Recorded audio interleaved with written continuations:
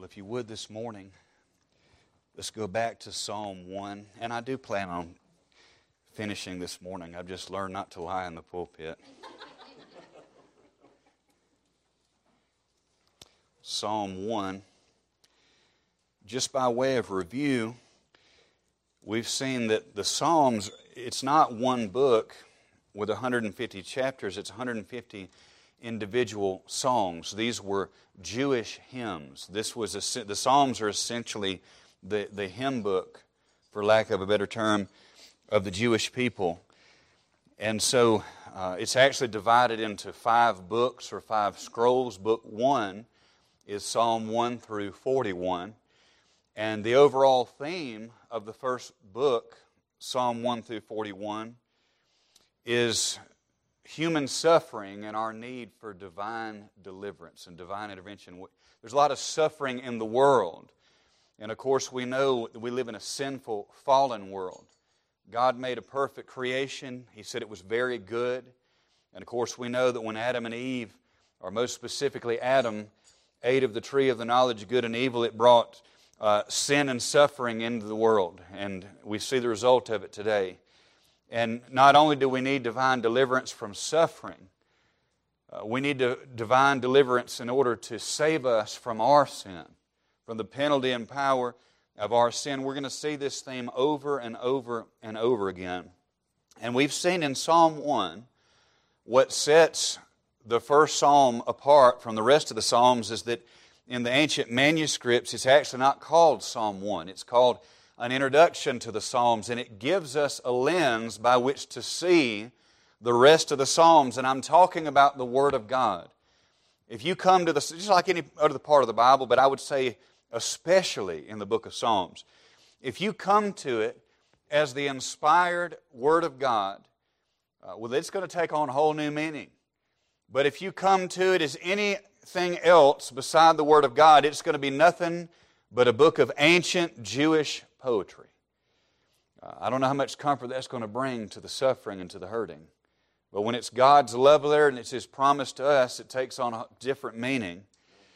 And Psalm 1 has really put a fork in the road. It's given us 2 distinct ways of travel. It's given us 2 ways to look at life and 2 ways to live. I'm talking about the difference between the lost and the saved, between the believer and the non-believer, between those who are in Christ and those who are outside of Christ. Those are 2 different ways to live and 2 different ways to look at life. And we're going to see that manifested in some allegories that David, as the inspired writer, puts onto paper here.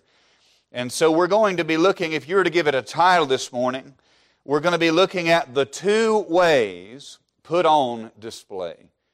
And with that in mind, let's just read our text this morning, just 6 verses in this first psalm. But it says, "Blessed is the man." And we saw that blessed means, oh, how happy. And that's not just a vague, generic term. It is specifically tied to being happy and joyous because we're in a right relationship with God through Christ Jesus. We saw specifically in the Sermon on the Mount in Matthew 5, Jesus used the same word 9 different times to describe the state of the people that are saved. So blessed, oh how happy is the man that walketh not in the counsel of the ungodly, nor standeth in the way of sinners, nor sitteth in the seat of the scornful. But his delight is in the law of the Lord, and in His law doth he meditate day and night. And he shall be like a tree planted by the rivers of water, that bringeth forth his fruit in his season. His leaf also shall not wither, and whatsoever he doeth shall prosper. The ungodly are not so, but are like the chaff which the wind driveth away.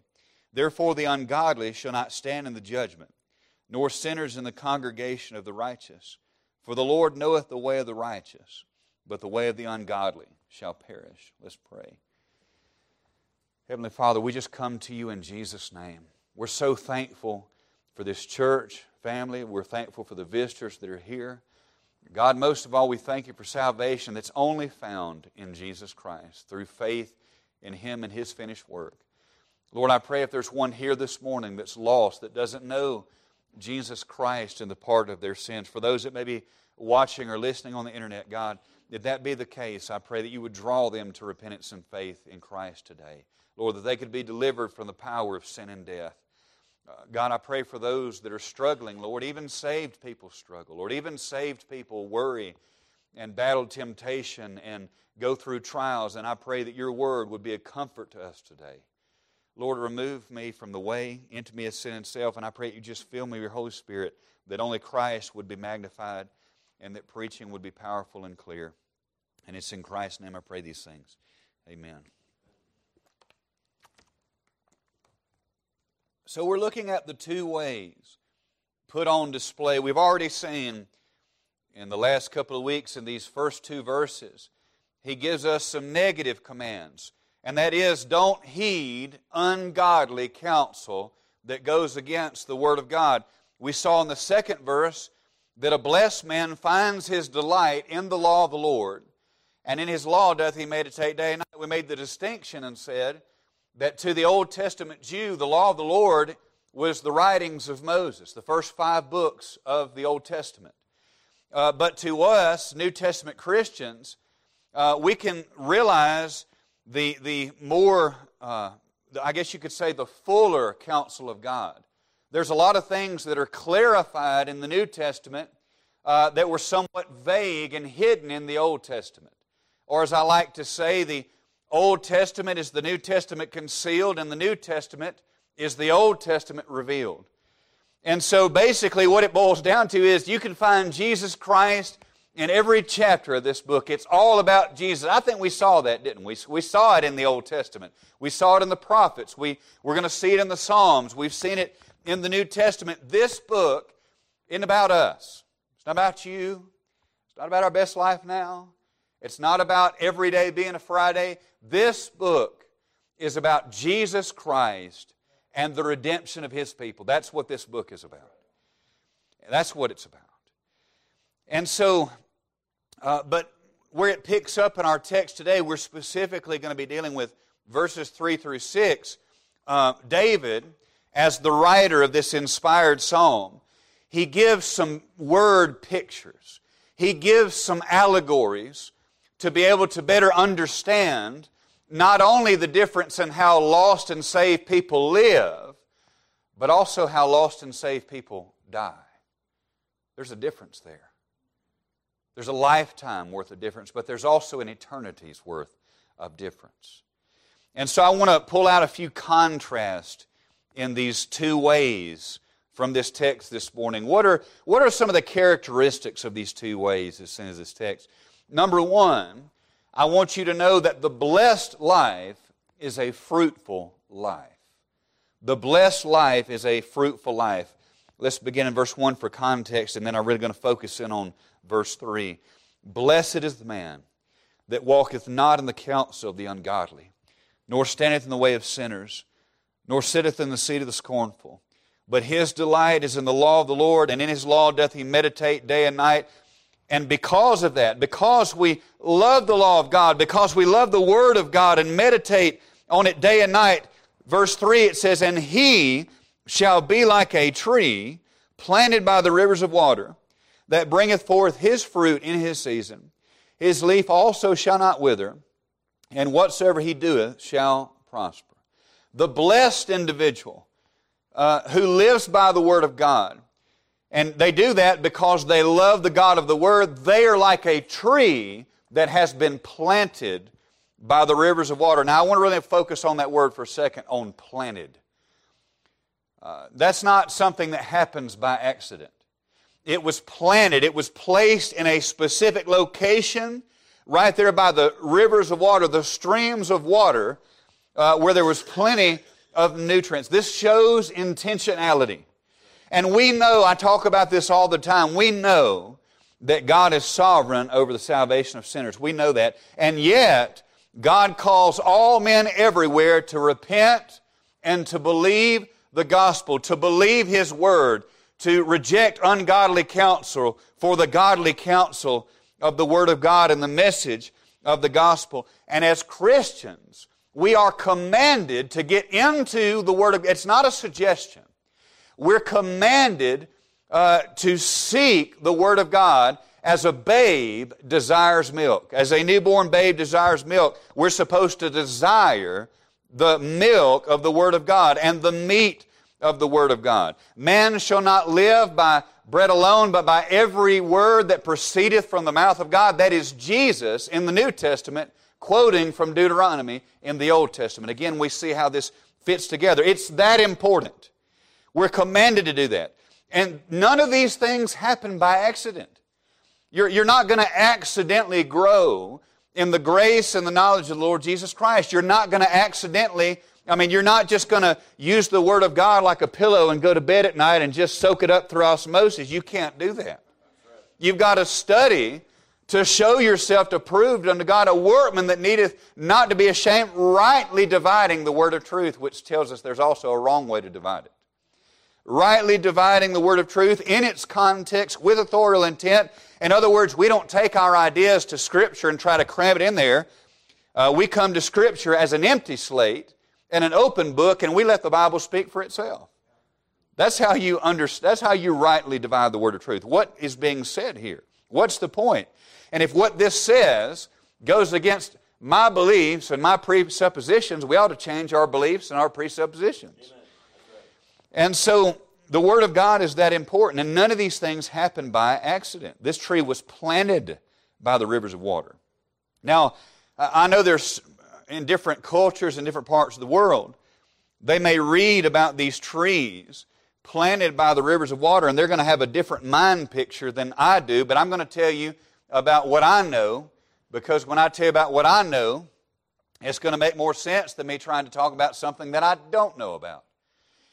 And, where I come from, over in Alabama, to me, it's some of the prettiest trees in the world, prettiest woods, prettiest forests. It is beautiful to me. I love it. It's like a blanket. I felt so weird when I came over here and you could just see for miles and miles and miles. You just can't do that over there. And but I think about a couple of things when I think about this mind picture. I used to hunt there in the Talladega National Forest, and it's been under the federal control for, I think, since the 1940s, and they never did allow the harvesting of these big hardwood trees. You could go down there and there would be water oaks and white oaks and, trees that you couldn't even wrap around. 2 or 3 people couldn't even wrap around them. I'm talking about hundreds of years old, beautiful. And I used to turkey hunt in a spot where I knew there was a creek that ran through there in the bottom. All those big trees would feed off that water, and that's where we would go turkey hunt. It was beautiful. These big, mighty oak trees. And also, even like at Little Sandy, where I pastored at, that church was founded in 1836. They've had a cemetery out there since the 1830s. Big black wrought iron fence all the way around with a gate, and there was trees there hundreds of years old. And there was a tornado that came through in 2014 and knocked down most of those trees. And the tree that was right next to it actually fell on the sanctuary. I counted 280 rings, and it wasn't even the biggest tree out there. It was almost 300 years old. I thought, man, what if those trees could talk? Some of the things they could share, some of the things that they had seen. And I'm amazed by that stuff. But the thing about it is those trees didn't get that way overnight. There was growth for years and years and years. They spent years steadily drinking from the stream. By the way, even those trees there at Little Sandy, the reason the church was called Little Sandy is because it was right next to Little Sandy Creek. So they were feeding from that water source. Years growing. They continued to drink through the storms and the heat and the cold, and they continued to grow until one day they were able to bear fruit to feed and sustain others. In the case of an oak tree, they bear acorns. And an oak tree is not going to bear acorns till usually about 20 years of growth. And in fact, max growth for an oak tree is between about 50 and 80 years. That's a long time of growing and feeding and drinking and being nourished and just being steady. I think about that old saying, steady as the oak.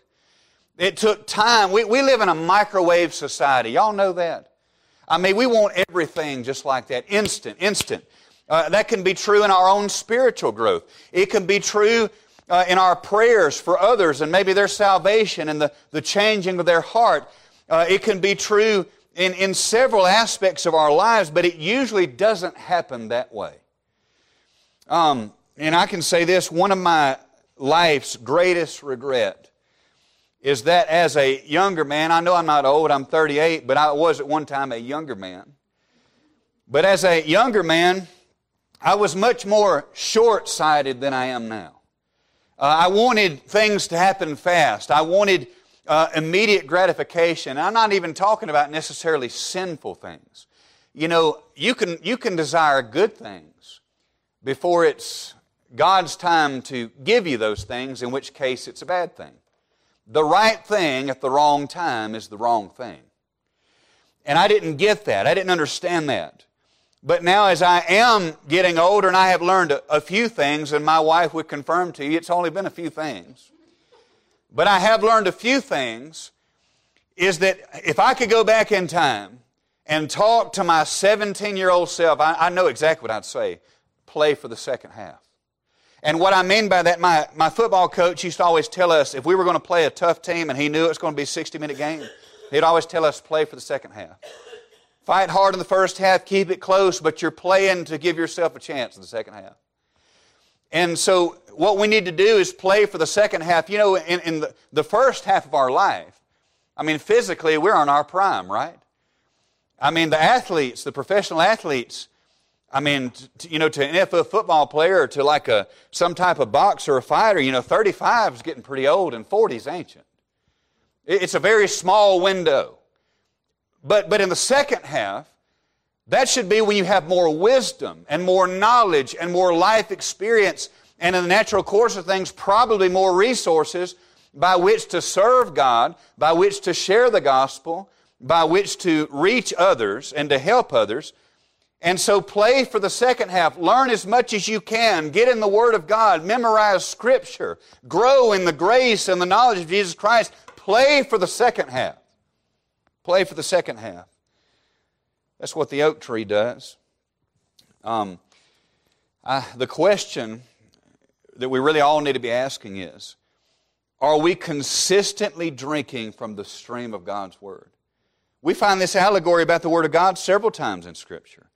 Ephesians 5 and verse 26, it tells us that Christ sanctifies His bride, the saved, by the washing of the Word, by the Word.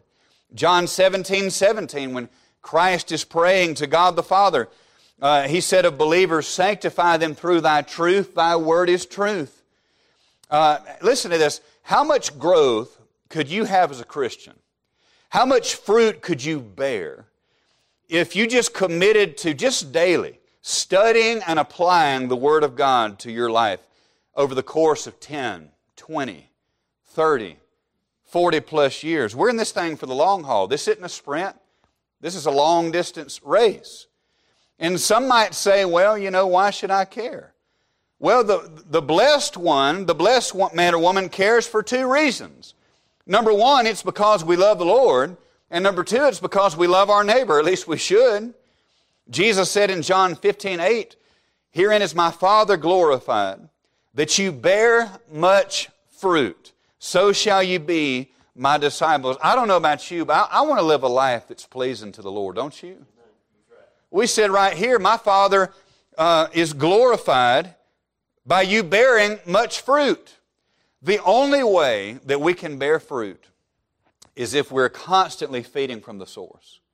Constantly plugged in, constantly feeding the source. In fact, I get asked a question sometimes, and I'll be honest, I'm usually at a loss for how to answer that.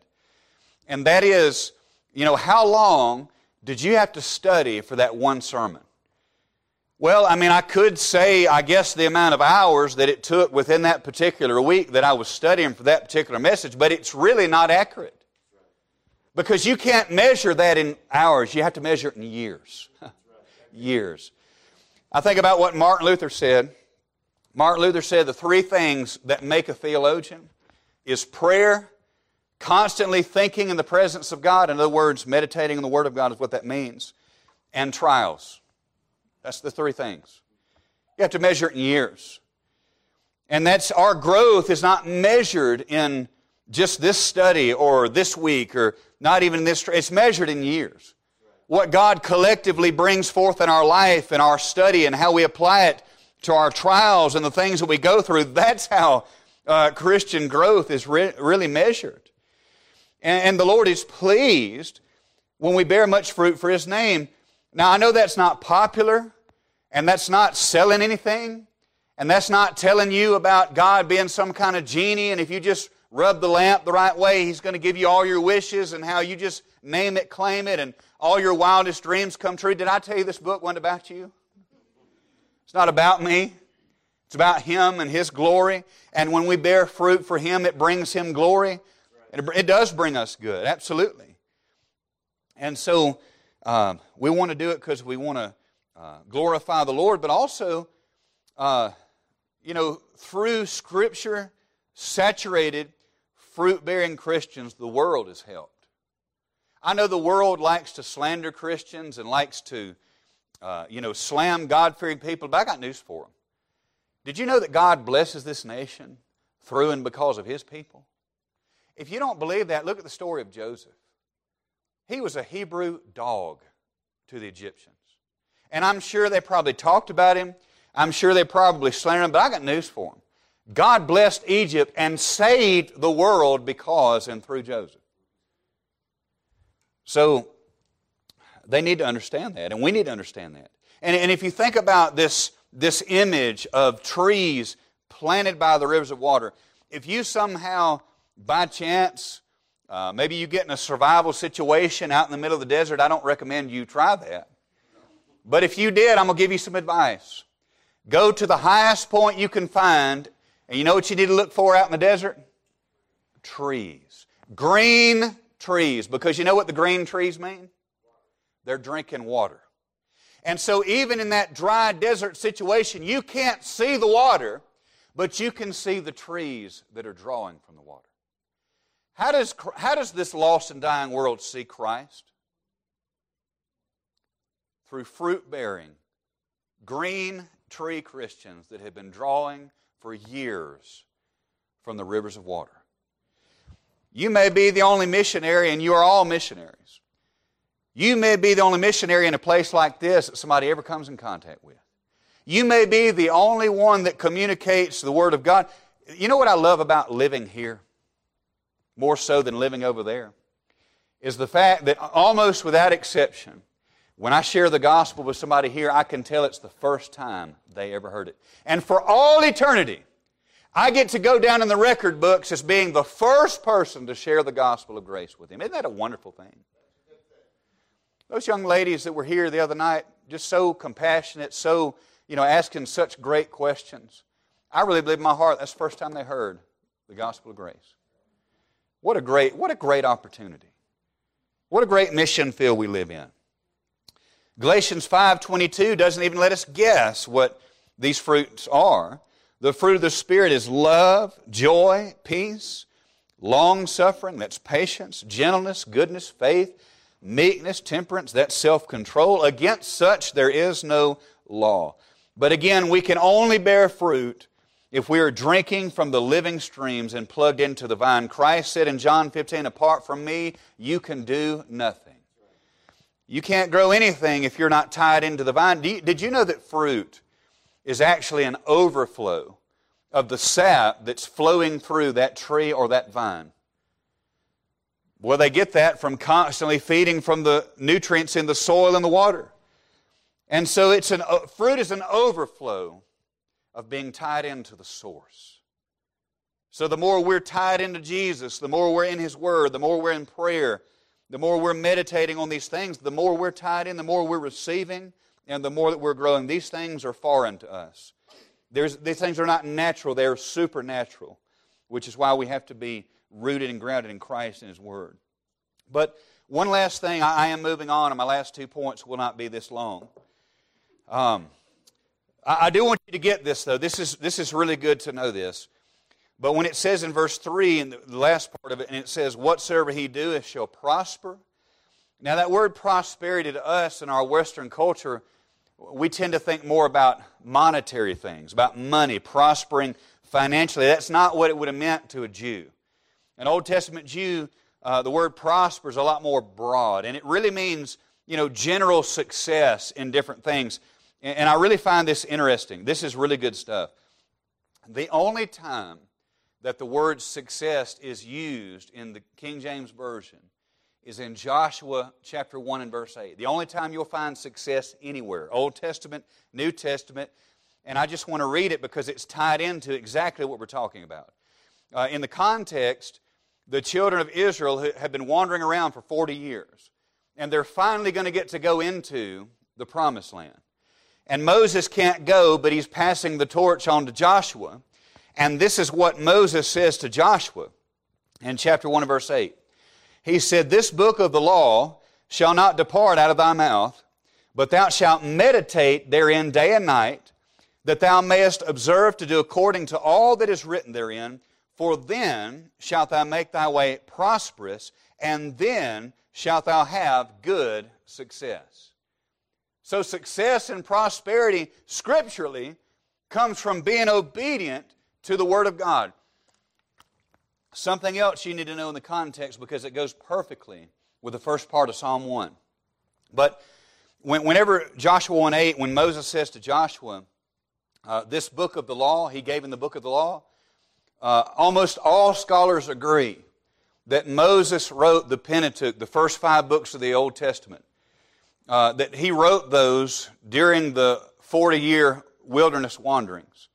And right before Moses' death, when he is passing everything off to Joshua, he gives him the Pentateuch. So when he says the book of the law, the Jews, a lot of times they would combine certain books, what we would call books, and they just called them one book. Well, the book of the law to the Jews, we saw this last week, is the writings of Moses, the first 5 books. And so this is what he is giving him and says, hey, take heed to this and be prosperous and have good success in the eyes of God. And so the blessed life is a fruitful life that pleases God and leads others to the living waters of salvation. That's number 1. Let's bull through these last 2 here. So the number 2, a life of sin and selfishness is a fruitless life. That's what I want you to know. A life of sin and selfishness is a fruitless life, in contrast to the blessed life, which is a fruitful life. Look at verse 4. The ungodly are not so, are not like what? They're not like that tree planted by the rivers of water. The ungodly are not so, but are like the chaff which the wind driveth away. Now, notice the contrast to the blessed life. The ungodly are not so. Instead of being a fruitful tree planted by the rivers of water, they are like the chaff that the wind takes away. Now, this is a great picture. We really need to get this. But in this time period in Israel, and even now in certain parts of the world, they would do what was called threshing and winnowing. They would actually have what they called a threshing floor. You see an example of this in the book of Ruth. And what they would do, this is really interesting. There's a lot of great videos on this, a lot of great pictures online you can see of these. But a threshing floor is a place usually in an open field or at the top of a hill, but the point was it had to be consistently windy. And they would put down stone or brick, usually in a big wide circle. And when they had gathered the wheat harvest, they would put the wheat out and they would beat it on that floor. That's called threshing. They would beat it. And when they beat it, it would separate the grain from the chaff. And after they had done that, then they would take it and they would toss it up in the air. That's called winnowing. They would toss it up in the air, and the chaff is a lot lighter than the grain. So the chaff would fly away, and the grain would fall to that threshing floor, and they could harvest it. That was the way to separate it. And so this is the picture that is given here. The moral to that story is that the blessed life has substance. It has some weight to it. It has some nourishment for others spiritually. But the life of sin and selfishness, it's empty and vain. It's worthless. They literally just threw the chaff up to the wind to let it blow away because it was worthless. It had no value at all. So what does it matter if a person has amassed fame and wealth if they haven't lived for Christ? They aren't prepared to meet God. The people that don't know Christ, they're not prepared to meet God. And they can't take any of it with them when they die. Whatever you amass in this life, you cannot take it with you. The chaff was there, but it was worthless. And Jesus said, what does it profit a man if he gain the whole world and lose his own soul? That's Mark 8 and verse 36. Well, when I think about this, I've given this illustration before, usually around Christmas time, and I know it's not Christmas, but man, we sure are. This year is flying by. But I absolutely love Charles Dickens' A Christmas Story. Obviously, it's not Scripture. We know there's some things that are rabidly unscriptural about it, but man, it's got such a great overall moral to the story. And I love it because, you know, Ebenezer Scrooge, he gets the chance to see how wasted his life was. He was so wealthy. By man's standards, he had everything that the world says that you need, but he was miserable. And he was given the opportunity not only to see how worthless his life was, but how horrible his judgment would be. And all he begged for was another chance. And man, I just love it when he wakes up and he realizes that he's still here, and he throws open the window and he asks that boy in the street, is it Christmas Day? You know, and he knows he has another chance. That's just like salvation, isn't it? We see how sinful we really are. How worthless and selfish that our lives have been every single day up to that point. When we saw how wicked and sinful we are and how glorious and how holy and just that He is, and oh, have mercy on me, Lord, a sinner. And we realized from that day on we got another chance not to live for self and not to live to the lust of our flesh and to the desires of our mind, but to live for a sovereign Savior and a King who died on the cross to save us from our sin. There's nothing better than that. What else could we live for that has any more worth and value than that? In fact, if we're not living for Christ, we're not really living for anything, because only what we do in the service of Christ has any eternal value. The ungodly are not so, but are like the chaff which the wind driveth away. So a life of sin and selfishness is a fruitless life. But then thirdly and lastly, and this ties into this last point here,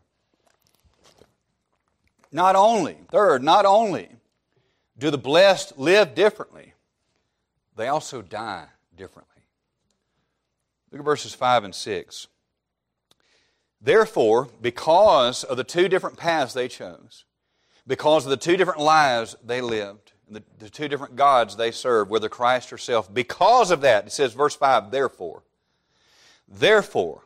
the ungodly shall not stand in the judgment, nor sinners in the congregation of the righteous. For the Lord knoweth the way of the righteous, but the way of the ungodly shall perish. Hebrews 9 and verse 27 says, it is appointed unto man once to die, but after this, the judgment. Now here we have to get this. When it says in our text that the ungodly shall not stand in the judgment, it does not mean that they won't stand before God in judgment, because yes, they will. It means they won't be able to withstand it. I believe we sang that exact line in our hymn this morning. They wouldn't withstand the judgment of God. When it says that sinners would not be allowed in the congregation of the righteous, the Jews would have understood this to mean that sinners could not enter into the temple, into the presence of God, without a blood sacrifice, without a blood atonement. Hey, that's true now. Nobody's going to get to God's heaven without the sacrifice of Jesus Christ being applied to their account. Nobody is going to be good enough to enter into God's perfectly, ferociously holy presence without the sacrifice of Christ. Because it's not about being good enough to get to heaven, it's about being perfect, and nobody has ever gotten there. God cannot wink at one sin. He cannot sweep one sin under the rug. It has to be paid for by the blood of Jesus Christ. Verse 6, when it says that the Lord, Yahweh, the Lord there is in all caps, every letter, that means Yahweh. That's the covenant name of God in the Old Testament. For the Lord knoweth the way of the righteous, but the way of the ungodly shall perish. Now this word know, again, a little bit deeper meaning, a little bit narrower than the way we use it. This is not just saying that oh, God has a knowledge of the righteous. Are we going to say that He doesn't have a knowledge of the unrighteous as well? Does He not have a knowledge of the ungodly? Of course He does. This word here, sometimes it means an intimate love. And that's exactly what it means here. He loves the way of the righteous. But in contrast, the way of the ungodly shall perish. Now, this word perish here, it does not mean complete destruction. It does not mean to go out from existence. It means a continual destruction, a continual perishing. When the lost person dies without Jesus Christ, they go to hell for all eternity. Their soul will spend eternity in hell, and at the end of all things, Christ will raise the bodies of the damned, of the lost. Body and soul will come together for the great white throne judgment, and from there they will be thrown into the lake of fire, which is why we need the gospel. You don't have to be there. You don't have to do that. You don't have to go there. The Bible says that whosoever shall call upon the name of the Lord shall be saved. For by grace are you saved through faith, and that not of yourselves. It is the gift of God, not of works, lest any man should boast. He commands all men everywhere to repent and to believe the gospel. I'm not going to heaven because I'm good. I'm going because Jesus Christ is good. And because He paid for my sins on Calvary, He was punished for my sin. And because He saved me by faith, His righteousness has been imputed to me. I am covered in the righteousness of Christ. 2 Corinthians 5:21 says that He became sin for us who knew no sin, that we might be made the righteousness of God in Him. We're clothed. If you're saved, you're clothed in the righteousness of Christ. God sees us as if we had lived the life of Christ. And He's able to do that because He punished Jesus as if He had lived our life. I'm going to say this in closing. Listen, I've preached countless funerals in my life. I've preached the funerals of those who were clearly saved. They clearly bore fruit of salvation. They had a clear testimony of salvation in Christ. They lived for the Lord. And I'm going to tell you something. It's a beautiful thing. Precious in the sight of the Lord are the death of His saints. It really is a celebration. You miss them, but they made it to the end. They fought a good fight. They finished their course. They've run their race, and it is a celebration. It's a wonderful thing to be able to preach in that kind of atmosphere. You can just let her rip tater chip. I'll translate that for those that maybe need help afterwards. But I've also preached the funeral of those that at the very best, you don't know. And at worst, you do know. And it ain't good. And then I preached the funeral of those that you just know because they told you before they died. You just know. And you know where they're at in a situation like that. I have to walk a line where I don't want to be mean. I want to try to comfort the family. I want to try to give them the gospel. That's a tightrope to walk. I've never preached somebody like that into heaven. I'm not going to do it. I'm not going to do that. I went to a funeral one time, and probably about 150 people there. And there was a so-called Methodist pastor that got up there and now understand the deceased, they openly rejected God. Openly rejected God. Their whole life. And this so-called Methodist pastor looked out at everybody in the crowd. And not only did he say that the deceased was in heaven, but that every one of you will meet them shortly in heaven. And if the situation, it wasn't the right situation, but I was this close afterwards to walking up to him saying, how did you come to that conclusion? I would really like to know that. It is appointed that the man wants to die, and after this the judgment. Not only the lost and saved people live differently, but they die differently. And if you died today, where would you spend eternity? What fruit did you bear for the Lord in this life? We have seen the two ways on display. Which road will you choose? You have a choice before you, life and death. Choose life.